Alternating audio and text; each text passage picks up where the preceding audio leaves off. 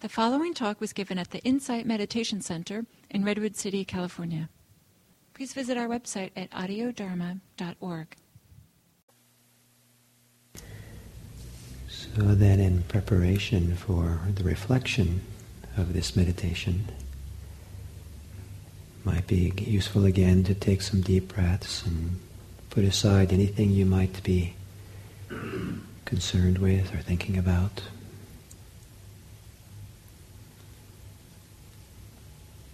Taking some deep breaths to feel more fully connected to your body.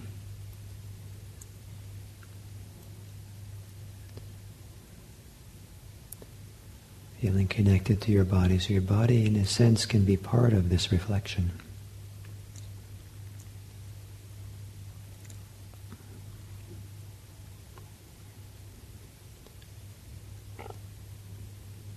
And perhaps as you inhale, there's a time where you can open yourself, open your mind, your heart, open to possibilities,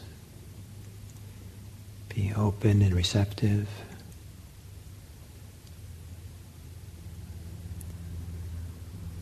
Open yourself up as you breathe in.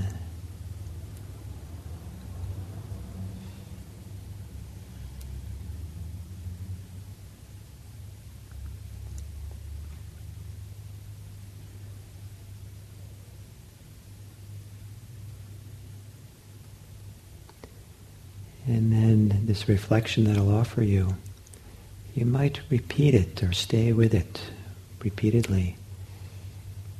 Maybe almost with every breath, starting fresh, starting anew, as if you've never had the question before.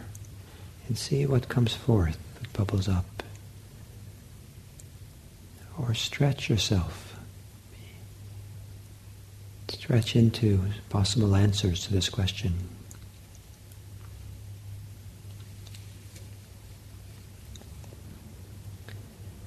So the question is, what are you reluctant to admit?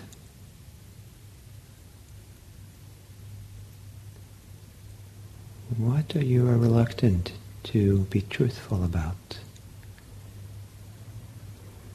To acknowledge, to admit?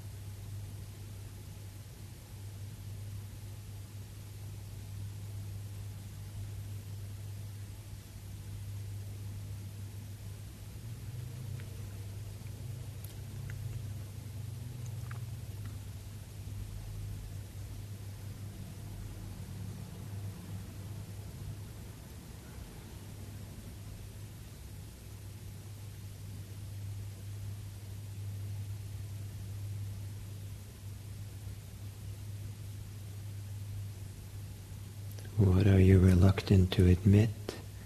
What are you reluctant to look at?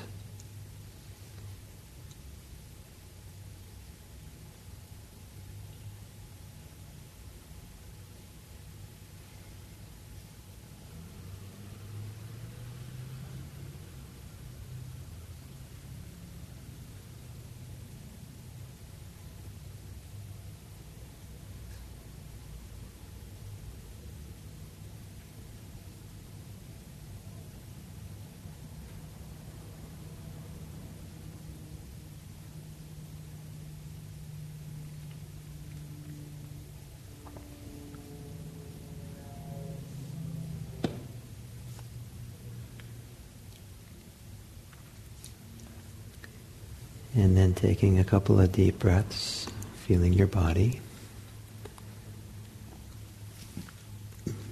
And when you're ready, you can open your eyes.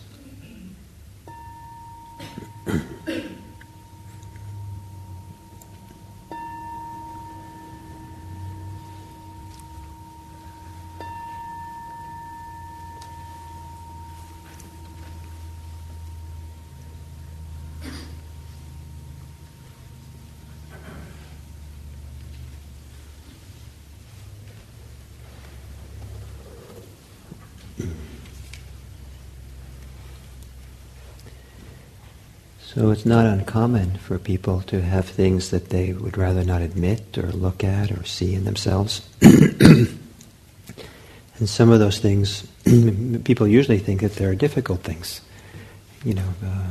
problematic things, or. But sometimes people don't want to admit the beautiful parts of who they are, the strong parts of who they are. Some people have personal strength, but if they admit it or live by it, that they're afraid they're going to hurt people or it's going to disturb the status quo. So they don't want to really admit that or look at that themselves that way. Or some people don't want to be successful or admit that they're successful because that is difficult for the people around them who compare themselves to that, or you compare yourself to them and they're not successful. Or there's a whole range of things that people sometimes are reluctant to look at or admit to themselves, or maybe admit to other people. And sometimes, not uncommon in meditation practice, especially on retreat, that we go through, in a sense, like layers of who we are, layers of how we operate, and sometimes it's a surprise to encounter layers that we didn't know were there, that maybe were quite challenging or difficult, or that we'd rather not know about ourselves. And there it is. I didn't know that part, and so now you have to be present for that and work with that. To be truthful, the Paramis of perfection, to have a love for the truth, is to have and see the value and the importance of being able to look at things, even the things we don't want to look at. To be able to turn towards that which we've been holding at bay and not really wanting to see. And then to see it and work with it and to discover what to do with it. And maybe not much is needed sometimes, but except to stay present. Sometimes what's needed is to do something in the world. You have to go and resolve something in the world with someone else when you finally admit it. I think it's a very profound question that I think can very quickly show the great value of practicing truth. So what I'd like you to do now is to do a writing exercise. And that is get a piece of paper, and I think Inez has some paper for those of you who don't have, and we have pens here for you. And the exercise is to write down, write out, it could be a list, it could be interesting just to write the list, but to write out what are the things you could be more truthful about? What are the things you can be more truthful about in your life? What would be useful to admit to yourself? What are you reluctant to admit about yourself? Or what are you reluctant to admit or to look at? So to write this out, and you are not going to share this with anybody. So once it's, you don't have to censor yourself. Once you're finished the exercise, you can throw it away, burn it, post it on the internet, whatever you'd like, but that you don't have to share with anybody.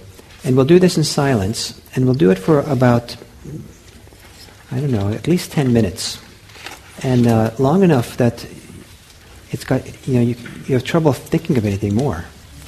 So that when you start having difficulty thinking of anything more, maybe that's when it really begins. And you kind of stretch yourself and keep thinking about it and see what comes up. As you keep going back to this question, what are the things you could be more truthful about?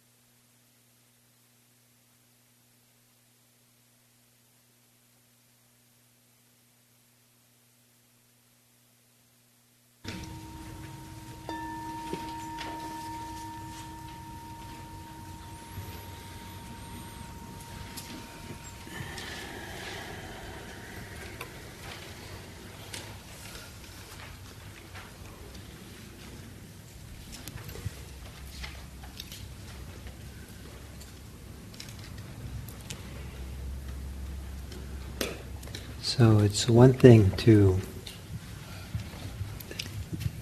look honestly on what is it we're avoiding, what is it we're not admitting, what is it we don't want to face or something. It's one thing to do that. It's another thing to know what to do about it once we've seen it, how to be wise about it. But I would appreciate hearing from some of you, not your confession, but rather, what was that like to do that process?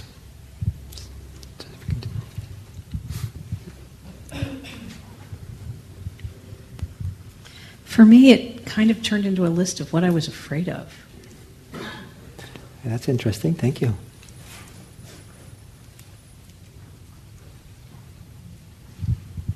I'm noticing that I forgot the question, but whatever it was hard for me to look at the positives. Like it was like I was listing all my demons and not listing all my kind of goddesses or gods, And it was interesting. I had to keep returning that I need to look at a wider spectrum than what I was looking at. Interesting. Great. Thank you. Well, I've been doing this in my mind a fair amount lately. Anyway, so I'm getting used to it, and it's becoming easier. But it was still hard to actually write it down on paper, because then you have to be ever more articulate, even more articulate. And then the same as you said, I was writing down all the bad stuff, so I made sure I put in some good stuff too. So I'm curious, what was the difference between admitting something to yourself in your head versus writing it down? Once it was written down, what was I'm not sure exactly, but perhaps the answer to that is when you write it down on paper, it's a little bit more concrete and real, and then you're looking at it actually with your eyes, so it's bouncing back at you a little bit. Great, thank you. It was humbling.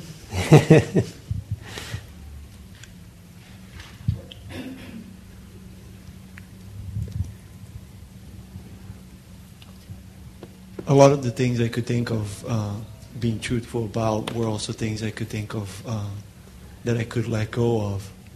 So I quickly started to think about a few Fridays ago when we did renunciation. There were more things in that, but letting go of was a very helpful thing to Great. approach. So there's a good connection between the two for you. Thank you. So straight back behind you there. It was very painful. I made a long list of self-condemnations, and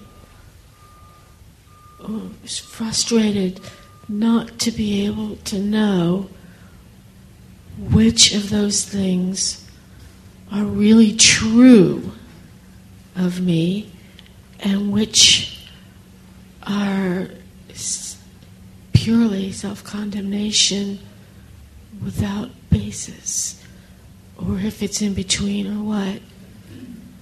So in a sense, I echo what you say. I was a list of fears in that there are things I have feared might be true of me, but I don't know how true they are, so I'm reluctant to embrace them all wholeheartedly. Great, beautiful. Yeah. That's wise. But if we may a couple of thoughts about it, what you said. One is that there's a big difference between stating what's so versus condemning it. And even things that are difficult about ourselves, we can just say, oh, this is difficult. I do this. And there's no condemnation, it's just acknowledgement, this is how it is. And it's really useful to be able to distinguish between those two ways of relating to something, and to relate it to just, oh, it's like this. I picked my nose. That's how it is. As opposed to, boy, am I a lousy, human being for picking my nose. So that the value judgment that goes on top of it sometimes is extra. So that's one thing. One thing you might want to look at and see if you can tease apart. It might make it a lot easier. The other is that you said you have a long list of things that were kind of like self-condemnation, and it might be useful to step back and have a bird's eye view on it all, and what's behind, what's the motivation or the impulse that's way back at the root of doing self-condemnation? What's the atmosphere within which that's occurring? And because maybe sometimes we miss the forest because of the trees. You have all these trees, and there might be an interesting forest to look at. And when you see the overall atmosphere, the mood, you might see where it's useful to bring your attention. Probably it's not so useful to bring it to the places you condemn yourself. But there might be a bigger picture that could be healing. Thank you.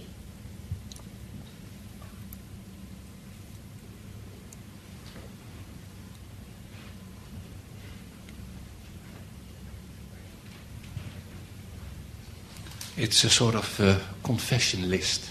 And that's why I want to drop it in the donation box for you.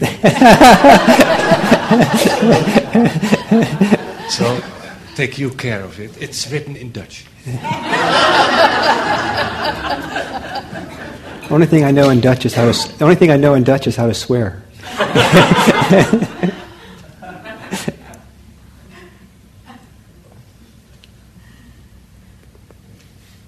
Behind you. It was very powerful, just to see the truth of it all, and kind of looking at it from like a outside view to just look at the truth and be okay with it. I think like a lot of people have said, like we look at the truth and we're like, ugh, that's not very good. But just to look at it, like one of the things I wrote down was being truthful about the things I don't like. Just to be okay with that is pretty powerful. Mm-hmm. It's what I really feel. Okay, thank you. So thank you all very much for doing it and being part of this and your comments. One of the things is one thing to look at something that you're reluctant to admit, or it's difficult sometimes to look at, maybe even painful sometimes, the thing. And sometimes we focus so much on what we're looking at, the thing we're looking at. But there's another thing that's worth noticing as well. And that is your appreciation of being truthful, the love of truth, or the value of being honest about what's happening. And that itself is a beautiful, beautiful thing. And so even if what you're looking at is really bad news, The fact that you're looking at it and being honest about it, and love being honest about it, that is a whole other game. And so what I'm trying to say is many people focus on the bad news. I'd like to encourage you to focus on your love of truth. That how beautiful and important it is to be admitting, wow, this is how it is for me. And if you do that, you might actually be buoyed as opposed to sink with it all, if that's what's going on. You'll see that, you'll see, wow, maybe it's humbling, but maybe it's very satisfying. It's a beautiful thing, to be honest. So, what I'd like to do next is to see if we can have a little bit of an open discussion or open comments. Why do you think people, not you of course, but people are what are the things that keep us from admitting what's true? What keeps us from looking at the truth? What are some of the things inside of those people?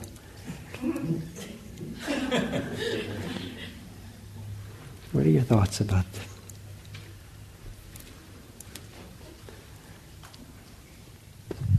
that? For me, it's self-judgment.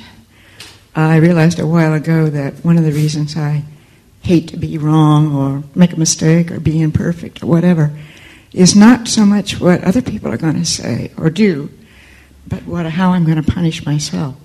So that's one of the deterrents for me. Great, thank you. For me, it's shame, the feeling of shame. Mm-hmm. It's hard to deal with.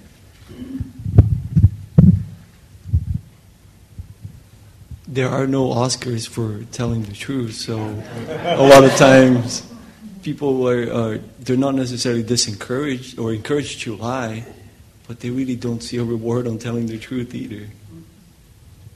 Thank you. I find it's just plain embarrassing. Even if I don't tell anybody else, I just hate to admit these things to myself, and so I'd rather not do that, if you don't mind. Around here, I do.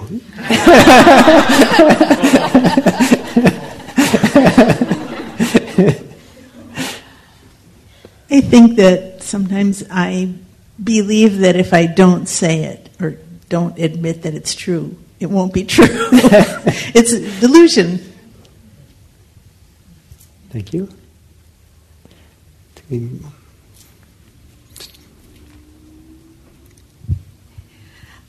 For me, the deterrent is partly that if I really see it, the truth, and embrace it, then I think I have to do something about it, which means I have to change.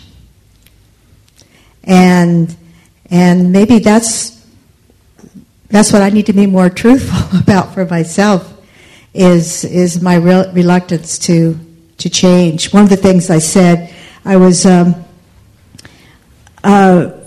need to be more truthful about the degree to which I was losing my grip. And then I thought, well, that's an interesting choice of words. Maybe I need to lose my grip.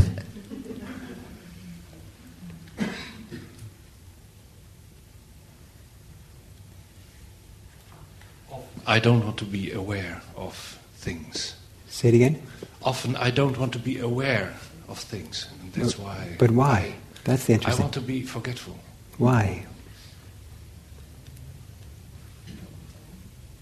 What benefit do you get from being forgetful? Pain. Pain? You get pain, or you get to avoid pain? Avoid pain. Avoid pain. And why do you want to avoid pain?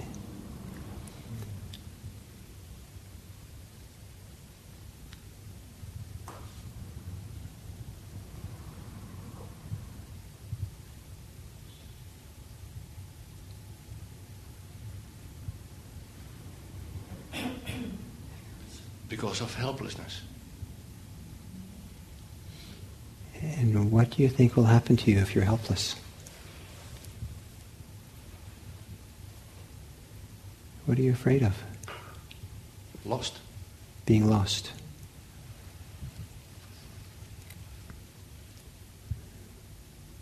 What experience have you had of being lost?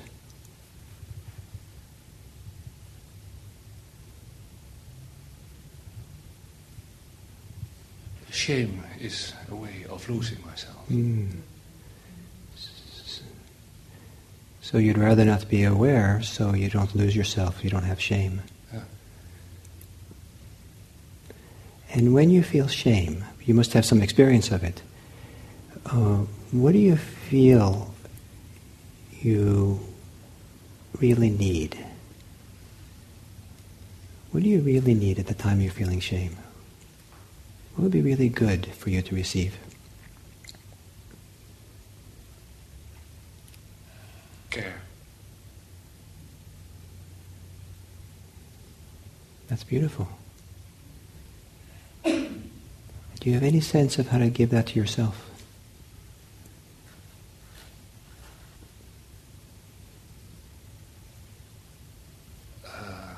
Giving myself more time.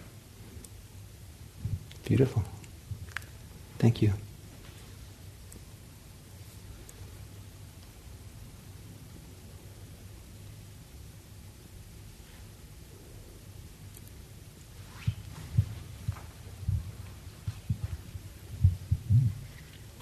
Sometimes, if it's about the truth of a relationship, you don't want to admit it because it'll upset the status quo, and if you upset the status quo, then things can fall apart. Yes.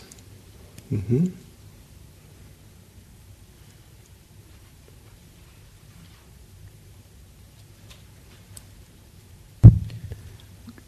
For me, suppose if you built a whole life around a certain set of identities about yourself, and that come into question and you are truthful about it, then, I guess this concept of self that just kind of go, well, if you're not this, then what are you? I mean, there's like, what's on the other side? I don't know. It's just a really scary thought. So it's unsettling, yeah. Yeah. So we don't avoid that unsettled place. I spent a long time up against the edge of that and not willing to go over that edge because I was scared. Yep.